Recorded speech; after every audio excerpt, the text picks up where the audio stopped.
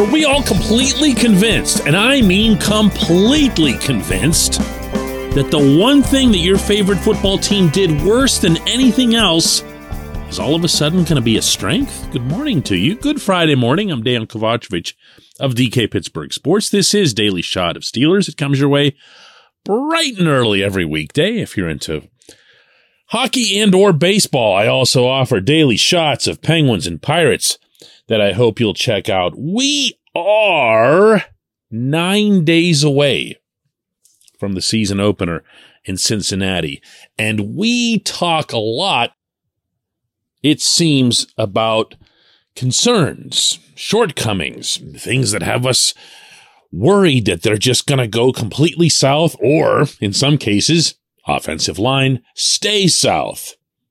There's one that very, very seldom comes up, and it surprises me, and that's run defense. The Steelers were, of course, 32nd out of 32 teams in 2021, averaging 146.1 yards allowed on the ground per game, and yes, it only seems like half of those happened in Minneapolis. It actually was pretty widespread. There weren't a lot of games where they were sturdy, and you can say whatever it is that you want about not having Stephon Tuitt, about losing Tyson Alualu, about Devin Bush and everything else. The fact of the matter is, there were, on all of those plays, 11 guys on the field. And unfortunately, Minkah Fitzpatrick, Terrell Edmonds, the safeties had to get moved up to the line of scrimmage like it was protecting your JV unit or something. And it hurt the defense across the board. TJ Watt would get moved inside. You're eliminating, by choice, two of the more dangerous weapons in the NFL. And I probably should mention that Cam Hayward was moved all over the line because the other team's offensive game plan basically boiled down to, see where 97 is? Don't run there. Run literally anywhere else. And it became a joke to the extent that none other than Mean Joe Green piped up after the Minneapolis debacle and made sure it was embarrassing in the most literal sense. But there are two guys, two of them, I feel, that have brought a sense of real and arguably justified optimism that it's not going to be anywhere near as much of an issue this year, and it might even be a strength. And those two guys are Alualu being back and healthy, and Myles Jack. It's the perfect time to advance your career and invest in yourself. Point Park University has lowered tuition on many master's degrees. Pay the same low master's price for courses online or on their gorgeous downtown Pittsburgh campus. Whatever works best for you. Choose from more than 30 Point Park master's and doctoral degrees. Save thousands of dollars with Point Park's reduced master's tuition. Visit pointpark.edu/graduate. I spoke with both Alualu and Jack over the past week to get their thoughts on run defense specifically. And in Alualu's case, I asked him first what his sense was of the way the guys behind him were performing in this facet, meaning, of course, Jack and Devin Bush. I think they're playing fast and getting a better understanding of this defense, and I think that's key for us to play better run defense and just overall just better defense in general. So it's good to have those guys step up to the challenge, and I'm just kind of excited. Now that's encouraging. So is what you've seen with your own eyes, at least if you're watching with an open mind. Jack and even Bush, we're allowed to say good things about him when he does well, seem to come together as a tandem, particularly in the most recent preseason game against the Lions. That was not an accident when it came to run defense, as Jack told me himself. There was a big emphasis on the run, so we felt like we answered that call. Even though it's preseason, it was big for us. You had to do it. Exactly. So we felt like we handled our own, put them in second and long, third and long situations. We're proud of that because based off of last year, what we were seeing, they're a talented run team. So go across that line and look at what you have. You have Cam, ideally staying where it is that he belongs on that line rather than being moved to nose tackle in a panic. You have Alualu. You got to be hoping in his mid-30s that he can hold up over a full season, but you've got him. And you've got Larry Ogunjobi, who's a really, really good football player that Pittsburghers are going to like almost as much as they would have disliked him when he was with either the Browns or the Bengals. We didn't get to see all that much of these guys together in the preseason, but that's okay given their relative age. We did get to see, not as much as we wanted because of his late camp injury, but Isaiah Loudermilk is a good run-stopping guy. Chris Wormley can be that sometimes when he's especially fired up, like when he's facing Baltimore. And DeMarvin Leal pretty much showed that he can do anything.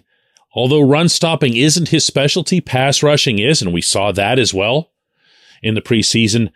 You just can't play on the Steelers line without doing that. And I know that sounds silly to say after last season, but that's been the mindset, at least, for a long, long time. At inside linebacker, look, we've been over Bush a million times. I'm not going to revisit it for the millionth and oneth time, but I think we can agree that Jack has shown us everything that we would have wanted to see from him since coming up from Jacksonville. This looks like a good player. He's reliable, he's professional, he's occasionally dynamic, and I gotta tell you, he's also been quite the shoulder to lean on for Bush. Not sure he had that last season in coming back. Maybe that in and of itself will make a difference. When we come back, J1Q.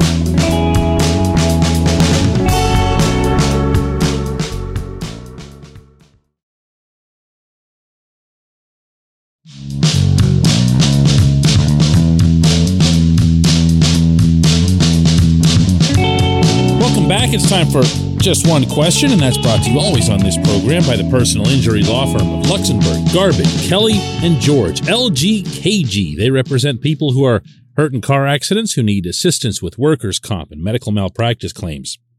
The attorneys at LGKG have been designated super lawyers, capital S, capital L, for the past 15 years. And yes, that is a real thing. The super lawyer designation is reserved for the top 5% of all attorneys in Pennsylvania. Learn more about them at lgkg.com or by calling 888-842-5454. Today's J1Q comes from Adele, who asks, what are the odds Kenny Pickett never sees the field this year unless there's an injury? I have them at about 85% and maybe more. Well, Adele, Kenny Pickett did see the field at Acrisure Stadium last night for the Pitt, West Virginia Instant Classic. I'm sure that's not what you're talking about, but hey, he was out there. Kenny's going to get onto the field this year. I really believe that. I feel as if it's going to happen based on injury. Not to, get all doom and gloomy here, but you've seen the offensive line. You've also seen that Mitch Trubisky has absolutely no fear, or reservation, or even a hesitation about tucking the ball and running. In fact, there are times when it looks like it's, if not his first option, it's before he even goes through the various checkdowns. That's going to put him in jeopardy, obviously. So I do think you're going to see Kenny play. Is it going to be on merit? That's at least a possibility.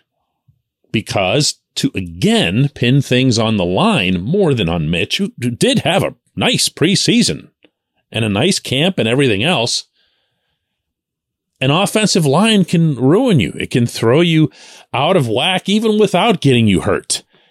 It can mess up your own sense of timing, of confidence, of waiting to see when the right route opens up or when someone else might come back to you. Mitch likes to do that sort of thing. And if that's stripped away, it's going to make him a lesser quarterback, and it could affect performance in a broader capacity, and at which point you do have not just one, but for now, while Mason Rudolph's here, 2 other options.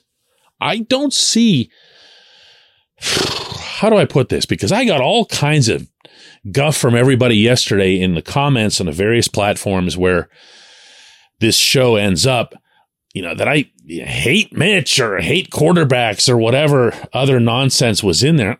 First of all, hate, I mean, it's an absurd term to be thrown around when we're just talking about sports. But secondly, I mean, I can't say it often enough. All 3 of them were good. And I never picked someone who was like my favorite or a preference. I still haven't done that. What I've stated all along was what I believed the team would do. And then in turn, I said, listen, I'd be okay if Trubisky's the starter. Truth is, if they'd chosen Kenny, I'd have been okay with that too. I would have been a little bit cringy about it for the obvious reasons, but I would have been okay with it. I didn't pick a horse in this and go, yeah, go this guy, go that guy. I just didn't do it. This didn't feel like the right scenario for that. And I'm not going to manufacture a stance over it. But if you're asking me, and this is what you're asking, do I think, Adele, that Kenny is going to get on the field in some capacity? I'd put the odds at, well, I'd say they're more likely than the ones that you gave. You said 85% that he won't. I think that he will get out there, and I don't think it'll just be injury or mop-up related. It's going to be an unusual year, my friends, especially for that offense. I appreciate the question. I appreciate everyone listening to Daily Shot of Steelers, including everybody who came at me in the comments. That's fine. We're talking football. It's not that big a deal in the, the whole global scope thing.